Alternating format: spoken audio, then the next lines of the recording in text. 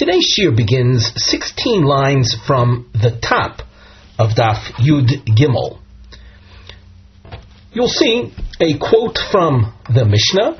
The Mishnah had contained a number of words that were associated with sacrifices. Ke'imra, Kedirim. The literal meanings of the words are not of absolute importance.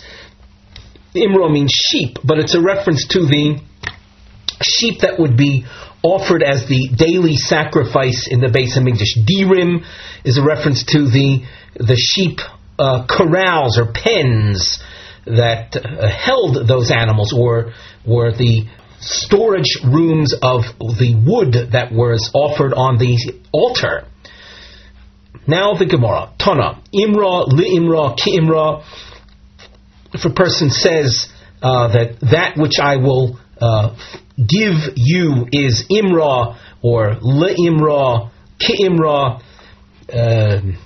we've seen that the lamed before the word many times can be low as well, but each case has to be judged on its own. This brisa you'll see toward the end concludes in all of these cases, if he says she'ocheloch, so then it is also, it's binding. So you have to imagine, as you see each word, it's going to follow with the expression of she'ocheloch. For example, imra, she'ocheloch. That which I give you is imra, is a tomid, is a korban. So if you're saying that which I would give you is a korban, that means that which I'm providing to you is aser. Or if you explain shochalach means that which I eat from you shall be unto me as an imra, as a sheep, which is a korban. So I'm in effect saying that I'm forbidding myself from benefiting from your food as if it were a korban. And the same applies to all of these words. So we continue in the source. Dirim, ledirim, kedirim. Dirim meaning a pen where the sheep were stored, the sacrificial animals were stored, or the wood to be offered on the mizbeach was stored. Also an item that was made usher through your imposing upon it restriction. Eitzim, li-eitzim, ke-eitzim, eitzim being the wood. Ishim, li-ishim, ke-ishim, ishim is a reference to that which is offered on the fire of the mizbeach. Mizbeach, la mizbeach, ki mizbeach. Heichal, leheichal, keheichal. Heichal is the enclosed portion of the Beis Hamikdash. Yerushalayim, Yerushalayim, Kiyushalayim. Kulon, any of these expressions, she'oichelach aser. Rashi, a little less than halfway down, Kulon she'oichelach aser. T'chi omar, ki'imra she'oichelach. If one says that, then domi keman de omar, it's as if he's saying, ye'oser olai, ma she'oichelach. I am forbidding upon myself that which I would eat from you. Avol omar, ki'imra lo ochelach. Notice this is in the negative. Instead of kimra ochelach, it's kimra lo ochelach, mutter. The mashma, because that would imply avol im ochelach, if I will eat from you, lo yehe kimra, it will not be like the sacrifice umutter, and therefore it would be allowed. Now we continue in the Gemara. Man shaminon lei delo shoni lei imra limra kimra. Who is the Tana that makes no distinction in these words? Namely, the prefix presence or lack thereof is of no distinction. In any of these cases, if he says she'oichel lach, it will be aser. Who is the Tana that holds that? Rebbe Meir he. You'll notice we have a new marking on the side under the mivneh heading the structural note. We indicate this is Havlotas Rebbe Meir K'dei laharos hakusha mutaran aser. We want to highlight a question that we are just now starting, and this marking will help. So Rebbe Meir is the one that would make no distinction. Rashi, Rebbe Meir he, The polygolate Rabbi Yehuda, who argues with Rabbi Yehuda. Di Rabbi Yehuda les le imra. Rabbi Yehuda, on the other hand, would not acknowledge the expression imra, the word without a prefix to it, as having any vowel significance. Jomar, he's on record as having said, we've learned this before, Yerushalayim lo amar klum. If you say Yerushalayim without saying Ki Yerushalayim, so you've said nothing. So therefore, this Tanaic source that has no name to it must be Rebbe Meir. As, just to repeat ourselves, it says, Imra she'echalach is binding. Ema seifa. And here we have a long question. Continue reading the source, and then what do you see in the seifa? The kulan, any of these expressions, loy oichelach mutter. If you say any of these expressions and follow it by the term or the phrase lo ochelach, then there's no vow. V'hotanan, but do we not have in the next Mishnah the following? Le korban lo ochelach, Rebbe Meir oser. And notice the markings. A moment ago, we said that the source was authored by Rebbe Meir. And here we have the Seifa of that source authored by Rebbe Meir saying Lo Ochelach Mutter. Now we have the next Mishnah. Notice the dashed underlining, where you also have a Lo Ochelach phrase and Rebbe Meir holding Aser. It is binding. V'yomar Rabbi Abba, and Rabbi Abba explains why it's binding. Naaseh ka'omer, when a person says L'korban lo ochelach, it is as if the person is saying, L'korban yehei lefikach lo ochelach. I am declaring that which you have as a korban, and therefore I cannot eat from what you have. So how do we resolve the seeming contradiction within Rebbe Meir? Lo kashya. There is no distinct. There is no contradiction. Ha damar loi imra. Ha diamar li imra. The conclusion of the source that said the brisa that we saw that said mutter is where he said lo imra lo ochelach. However, if he says le imra with a lamed alone, not as a separate word lo, but the le imra lo ochelach, that is where Rabbi Abba's explanation is relevant. And as Rabbi Abba said, if a person would say le korban lo ochelach, it's as if he's saying le korban yehei lefikoch lo ochelach. The Mishnah. On the side we have a topic heading in Osei, and we feature here two vow possibilities. Korban she'ochelach, lo korban lo ochelach. So the first presents matters in we'll say in the positive. Korban she'ochelach. The second phrase is there's a negative. Lo korban lo ochelach. We continue now in the Mishnah. Oimer, korban.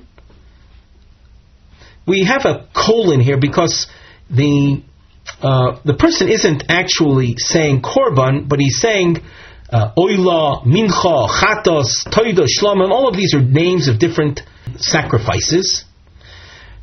She'ani ochelach. In other words, he says oila yehei she'ochelach, which is tantamount to saying that which I would be eating from you shall be unto me like an oila, or unto me like a mincha, or a chata. See, these are all sacrifices, and hence he's saying that, and the sacrifice, of course, is prohibited to benefit from.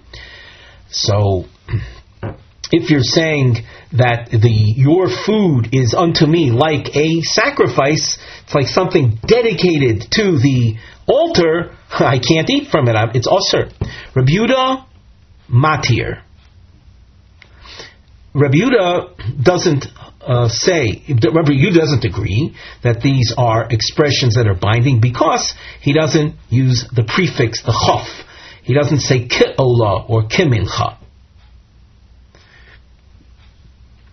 We've explained this in the past, of course, but the chaf is, according to Rabbi Yehuda, is essentially you're saying that that which I eat from you will be unto me like an olah. If you don't say like an olah, rather you say it is an olah, so according to Rabbi Yehuda, that has no meaning. More expressions. Ha-korban, ki-korban, korban, she'ocheloch, aser. Le-korban, lo-ocheloch, Rabbi Meir, oser. A number of these points we've seen in the past. Kotoning, it says in this Mishnah, ha-korban, ki-korban, korban, she'ocheloch, aser. Stamo tano ke Rabbi Meir, the unnamed section of the Mishnah, the opening of the Mishnah. I should say let me retract that. This unnamed section of the Mishnah, the middle of the Mishnah, korban, kid korban, korban shochalach, and its binding, that works out to be like Rabbi Meir. Stamo means an unnamed section of the Mishnah. So you have this unnamed section working out like Rabbi Meir, where delo shoni lebein imra leimra, who makes no distinction whether you use the basic word without a prefix or the word with a prefix. This is, of course, Rabbi Meir in contrast to Rabbi Yehuda that we already emphasized before, says that if you don't have the prefix letter, it does not constitute a vow. The Gemara continues, Rabbi Meir, and the use of this house marking is similar to the way we used the diamond marking before in order to enable us to highlight the question that's coming up. So if the Mishnah is Rabbi Meir, Ha dekotani, the Mishnah continues by saying, and of course we can have an arrow here to show where this quote is coming from. It said in the Mishnah, Ha korban, and a couple other possibilities, using the phrase she'oichelach aser. Such a vow would be binding. So far, we're saying that is Rabbi Meir, because we're saying that our Mishnah is authored by Rabbi Meir.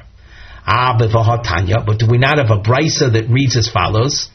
Moidim chachomim Rabbi Yehuda. And the expression Moidim chachomim is really a reference to Rabbi Meir. Rabbi Meir concedes to Rabbi Yehuda b'oimer, where a person says, ha, korban, and there are a few other expressions, but if you just focus on the dashed underlining, you'll see if a person says ha korban and next line she'oichelach, the result is mutter. And compare this with what we've said in our Mishnah, you see a contradiction.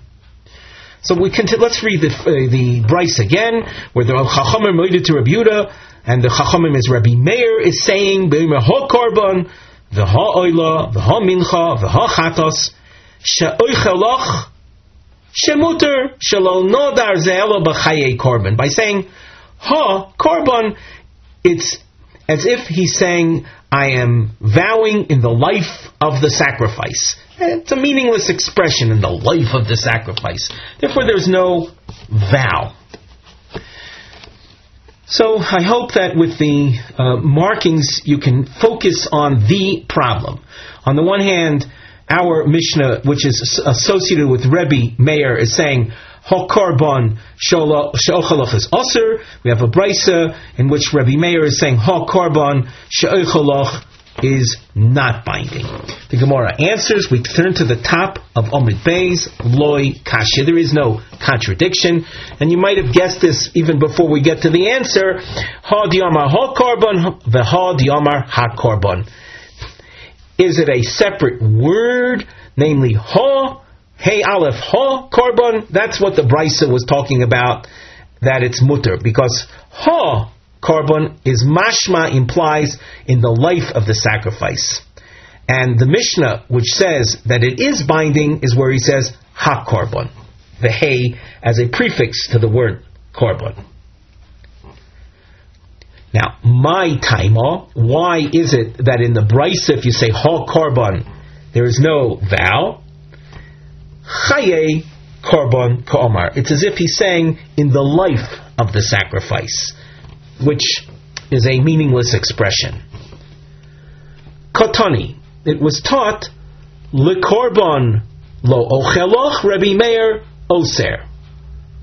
The understanding right now of this, and this is we've seen already a number of times, but we see it. We have to explain it again, though, for those who might not have seen it previously. By saying lo korban lo ochel, the thinking right now is that it's as if he's saying the lamed being understood as the word lo, not a korban.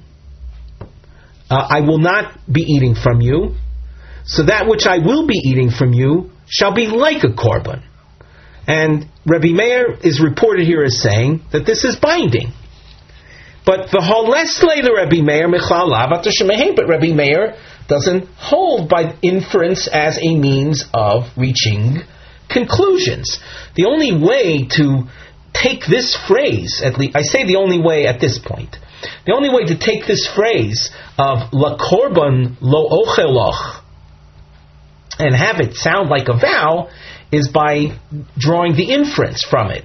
The phrase itself means that which I won't be eating from you is not like a korban, but that which I will be eating from you is unto me like a korban. How can Rabbi Meir say that that's a binding vow when in order to come to the implication of prohibition, you have to rely on inference, reasoning? The Gemara answers, Omer Rabbi Abba, Nase k'omer lekorban yehei lefikach lo ochelach. Since the word appears as likorban and not lo korban, there is room to understand it like Rabbi Abba does, and it means as a korban shall be that which I would be eating from you, and therefore I cannot eat your food. The Mishnah. Ha'omer lechavero koinum pi midaber imach. Yodi oisa imach, ragli malechas imach aser. Person says to his friend, konam, my mouth. Konam is a kinui. We saw this at the beginning of the Masechta. It's an alternative expression referring to a sacrifice. So it's like saying my mouth is like a sacrifice with regard to conversing with you, and my hands are like a koinom with regard to helping you, to actions done for you. And my feet are prohibited like a korban with regard to walking together with you. And the Mishnah says that these are binding vows. Virominu, we raise a contradiction to the Mishnah from another source, a Mishnah later on. You should point out that we have a brackets. I should let me just be a little more accurate. We're quoting now a Tanaic source. On the side, there's a reference that this source is from a Tosefta in the first parak of Maseches Shavuos. So the first part of the source, you'll notice, is bracketed. The reason for the brackets is that the problem is found in the second part of this source. We're raising the source as a contradiction to the Mishnah. So first we'll skip the bracketed section and we'll read the text of the source. V'choymer b'shvuos shashvuos chalois al dover sheyesh boi mamish v'she'ein boi mamish ma she'ein kein b'nedarim. Shvuos have a stringency that is not found in the realm of Nedarim. Shvuos being translated possibly as oaths versus Nedarim, which we translate as vows, different types of restrictive speech. The strength of a shvuah is that it can be articulated regarding matters that are non non-physical, non-tangible or corporeal, like actions, as opposed to vows. Vows are object-related. Now, is it not so that in our Mishnah the person is trying to impose by way of vow, speech and working and walking? Those are all actions. How can a vow be effective regarding things that are actions? Our Mishnah doesn't speak about a shvua. Only in the realm of a shvua does it take hold. That is essentially the question. We'll now go over the entire source. The first part of the source, though, is, let's say, not the focus of our discussion. V'raminu, we raise as a challenge to the Mishnah. If you like, you can glance at the side. We have a topic heading for this section. Even though we've already explained it, let's read what we have on the side. HaGemara Masbira. How is it possible to prohibit speech or walking through a neder, through a vow, when we know as a principle that nedarim, vows do not take effect on matters that are not of substance, of physical substance, as is an object, for example. The Gemara continues. There are two principles: chomer b'shvuos mi'nedarim, u'b'nedarim mi'b'shvuos. There is a realm of stringency within shvuos that you don't find by nedarim, and the realm of nedarim has a stringency that you don't find by shvuos. Chomer b'nedarim, shanedarim cholim al hamitzvah kibirishus ma she'en kain b'shvuos. Within the realm of nedarim, there is a possibility of imposing a prohibition, which would prevent a person from performing a mitzvah. Now, we're not going to give a very specific or detailed example of that. That's for the Gemara to do in another section, not right now. But suffice it to say that in the realm of nedarim, a person could end up experiencing, we'll say, a restriction from doing a mitzvah. In other words, if he were to do the mitzvah, he'll be in violation of the neder. Just like nedarim are applicable to the realm of things that are totally optional, non-mitzvah items. Ma she'en kain b'shvuos. In the realm of shvuos, if a person were to, let us say, be nishba, he'll take a shvua not to mekayim a certain mitzvah. And then he goes ahead and is mekayim the mitzvah. Is he in violation of his shvua? No, he's not in violation of his shvua. Why not? Because he's mushba v'yoymed meharsina v'ein shvua chal shvua. He's already bound as being part of the covenantal community that accepted the yoke of mitzvahs at Mount Sinai to perform the mitzvahs. How in the world could he come and initiate a personal shvua that would counter the original shvua? You can't impose a shvua superimpose a shvua on a pre-existing shvua. Therefore, shvuas are non-starters when it comes to a shvua not to fulfill a mitzvah. And there's a stringency ascribed to shvuas that you don't find by nedarim. Shvuas have relevance. They take effect on not only the physical but also on the abstract, things that are non-physical per se, but rather actions. Ma she'en kain b'nedarim. If you just keep things simple, a person, let us say, swears not to speak. So if he speaks, he's then in violation of his shvuah. If a person says, I am no dare not to speak, and then he speaks, it doesn't take effect, because a neder is not chal, doesn't have effect on something that is that is not substantive or not of substance. So what about our Mishnah? Is our Mishnah not describing a neder? Yes, setting in, taking effect on something that is of an action nature as opposed to a specific object. Amar Rav Yehuda. So Rav Yehuda explains, Be'oimer, our Mishnah is to be understood as follows. He is saying in vow terminology, in neder terminology, Ye'oser pi lediburi. I am prohibiting my mouth. Notice the focus on the object, on something physical. One's mouth is a physical entity.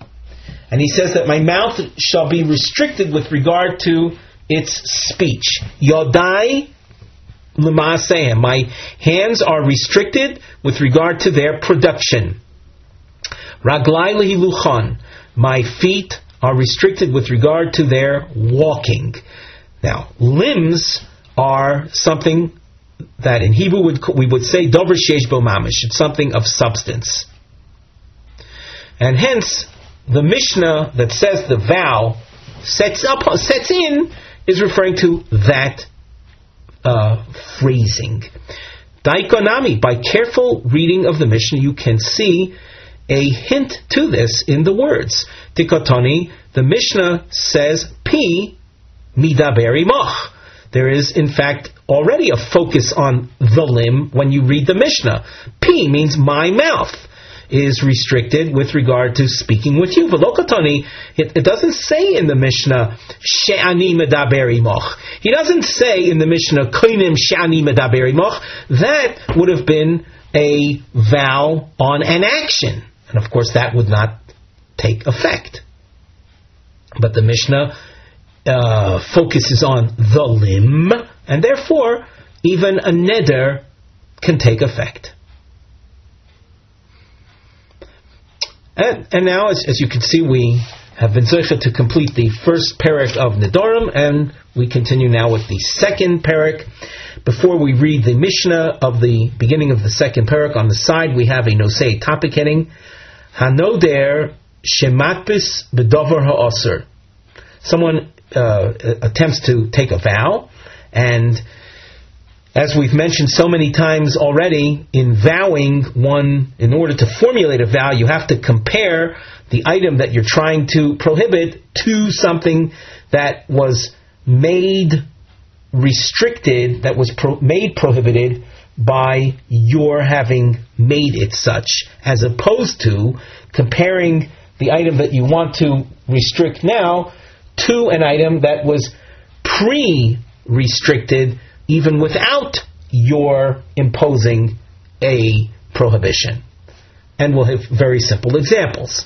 So if a person is matpis, that's the concept we just finished describing, bedover ha'aser, in something that is pre-restricted, kamo, chazer, lo bedover ha'noder, and not something that you made prohibited, kekorban, like a sacrifice, ein haneder chal. So if you don't operate within the formula of vows, you will not have an effective vow.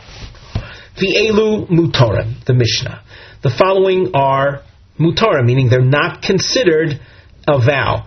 Don't translate this by the way of saying it's like it's mutter to say these things. We don't want people to be loose in their speech. We don't encourage people just to go ahead and say these things. But what we're interested is, what is the effect of the speech? So if you say the following, you'll discover there is no vow. V'elu mutarin chulin she'ochelach, or keboser chazir. If a person would say that keboser chazir she'ochalach, that which I eat from you, that your food is unto me like pig. Ke'avodas kechavim, like an idol. Ka'oros levuvin. Oros levuvin is an example of an article of idolatry. Without translating, Oros levuvin is discussed at a greater extent in Maseches Avodah Zarah. Kenevelos, ketrefos nevelos is forbidden meat. that comes from an animal that hadn't been slaughtered, or ketrefos, animals that are forbidden to eat because they have a type of let's say organ deficiency. Kishkotsim, kiramosim, these are forbidden creatures in the Torah.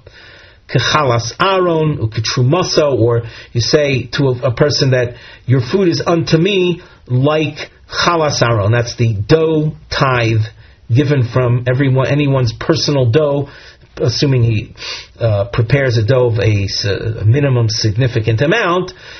And if he says that your food is unto me like truma, like the truma tithe offered to Kaihanim, mutter, there is no vow. Person says to his wife, you are unto me like my mother. Now, one's mother is certainly prohibited. For a man, a son cannot cohabit with his mother, and so he says something along those lines. But he says to his wife that you're unto me like my mother, not referring, of course, to her cooking. Peschin lo pesach mimokom acher shelo yakel roishoy lekach. Here we're just going to translate the Mishnah. We have to leave room for a Gemara discussion that revolves around this part of the Mishnah later on. So we say that if a person says to his wife that you are unto me like my mother, so we attempt to release him from such a vow from mimokom acher, resorting to we'll say another realm, in order that he does not treat vows in a light, offhanded fashion. On the side of the Gemara, we have a nosei topic heading: Ma milamedes hamilah chulin she'oichalach b'mishnah. So in our Mishnah, we saw the word chulin. A person says chulin, which is permitted food, mundane, common food. That which I will eat from you is unto me like chulin. The Gemara. Taima, the reason that there is no neder, the Amar chulin she'ochalach. The Mishnah said that if a person says chulin she'ochalach, the result of that mutter. Does that not leave room for drawing an inference? Ha'oimer, however, had he said lichulin she'ochalach, mashma, by saying lichulin she'ochalach, it gives us the impression that you're saying lo lichulin leheve elo korban. So again, this is first impressions. If a person were to have said lichulin she'ochalach, that would have taken effect. And why? Because by saying that, you're saying not chulin. Not chulin means chulin is that which is common or mundane. The opposite of that is something sanctified. So not chulin shall be, but rather a korban that shall be unto me that which I eat from you. And the result of that would be also be for prohibited. Moni masnisen. According to whom is our Mishnah? Namely, if a person would say lechulin, so lechulin she'oichalach, that would be a vow. Well, who would say that? Rebbe Meir.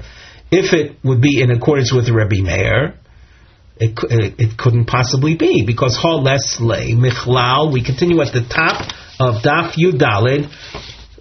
He does not hold from the concept of michlal lavat hashomeahin. In order to go from the expression lo, that is lechulin she'oichelach, not chulin shall be that which I will eat from you. So what then is what I would be eating for you? Well, if it's not chulin, but yes, a korban. That's called michlal lav, deriving from the negative to a positive. Because by saying lichulin sha'ochas, the Gemara said, that sounds as if he's saying, not chulin shall be, but rather, yes, a korban, and therefore, I won't be able to eat from you, because I'm declaring your food unto myself like a korban. That reasoning, or that method of drawing a conclusion, is the method Rabbi Meir does not accept, because that's called Michlal Avat Shemahein. So who is the author of our Mishnah with all that it implies? It can't be Rabbi Meir.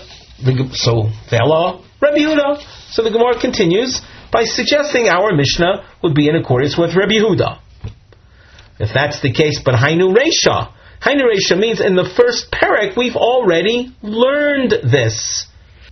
Rashi reminds us of that, and he tells us back on Daf Yud Omid Beis, the Mishnah said Lichulin She'ochalach, and we had a Mishnah that we established was in accordance with Rabbi Yehuda, and therefore why does it have to be taught again over here? The Gemara answers, Aidi de Katani Kebasar Chazir Kavidus Kechavim. The Mishnah taught other examples of things where a neder is not chal.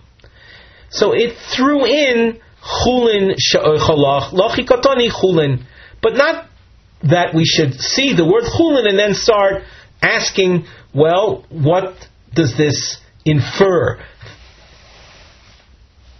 So we're not attempting to draw any inferences from the Mishnah, like we said, like we thought it beforehand. Rather, you see, it says chulin she'ochalach muter. That's all. Not to say, well, had he said ha chulin or had he said lichulin, so it would have been a vow. Ravina Omar Hachi Katani. Ravina has another approach to explaining the Mishnah. V'elu mutaren kechulin. The following are mutter, just like chulin. Meaning, just like if a person were to say chulin, he said nothing, and there's not even a hint of a vow. Meaning, you don't have to seek out the absolution of the vow by going to a sage, a Torah scholar, for heter nedarim, because nothing has gotten off the ground. And what are those phrases? If a person would say in his vowing, kibasar chazir, kavidus kechavim. V'ilo tana chulin. Here the Gemara explains the significance of the word chulin in the Mishnah, because had I not taught that have amina, I would have thought boi she'ela, that if a person were to say that your food is unto me like pig meat, well, you should go to a sage to have it rescinded. In other words, there's some element of a vow there. So by adding to the Mishnah chulin she'ochalach, we're telling you by saying kebasar chazir, it's nothing. You don't have to go to a sage to seek the absolution or the reversal of the vow, because there is no vow to begin with. The Gemara raises a question on this explanation. You'll notice that it's a question that lasts 4 lines. Omi ika lasuke al daita hachi. Would you really have thought that? Namely, that without the word chulin, someone who would say kebasar chazir, that your food is unto me like pig meat, you would have had to gone for vow absolution to a chacham. But hami de katani seifa. From the fact that at the end of the Mishnah we see this phenomenon. Hoimer lishta, one says to his wife, we seek absolution for such a vow. That in the opening part of the Mishnah there was no thought of turning to a sage for vow absolution. Ela machvarta chulin memelo naspa. So rather, machvarta means it's more likely like approach number one. Notice on the second line from the top we had written in a number one. The Gemara here is saying go back to that answer, and that the presence of the word chulin really is of no halachic significance. It's just brought in along with the other expressions that show that there is no, the other expressions that represent a non-vow. Mino hani mili. From where do we know that when you formulate a vow and you compare the item to something that was prohibited, that there is no vow? Omar Kro, Ish ki dor neder lashem. Of course, a quote from the pasuk, from which we learn Achi yadur bedavar hanadur, that the vow doesn't take hold unless you parallel the item you're trying to prohibit to something that itself was made prohibited through a vow. Well, ihachi, if that's the way you are, say, approaching the scriptural terminology, the scriptural turn of phrase, well then afilu b'davar asur nami. Then why do you preclude the possibility of comparing something to something that was pre-prohibited as being a non-vow? To haksiv, does it not say le'esor isor al nafsho? And just like you said, ki yidor neder, that turn of phrase yidor neder means that the neder has to be something that was made usher by you. Well, le'esor isor also implies something that was already usher before you made a vow. Something that you're comparing something that was prohibited even without your having made it prohibited, like the horse meat example. The Gemara says, Le'esar Isar, that part of the pasuk, that phrase, Miboya le lechedetanya, I need that for a separate point of information.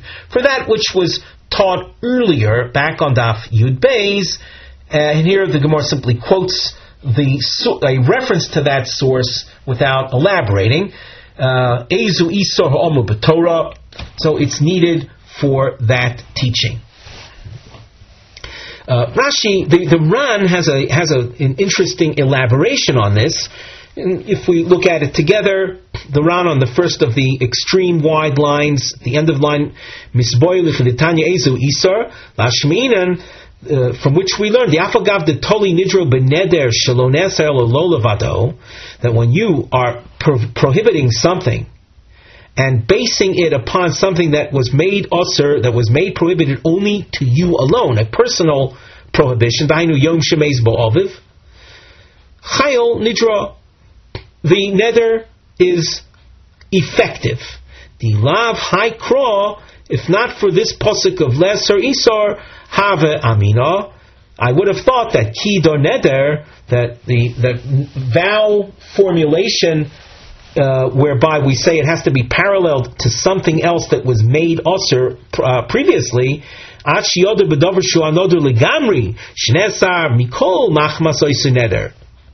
only if you parallel the item, let's use the example we've been using since the beginning of the Masechta.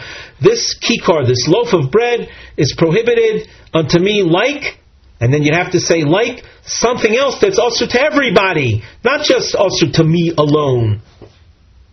Kamashmal and Kra, the lesser Isser. So the pasuk lesser Isser tells me that even if you parallel the loaf of bread to something that was made usher to you alone, that too is considered a proper vow formulation, an effective vow formulation. With that, we conclude our shiur for today.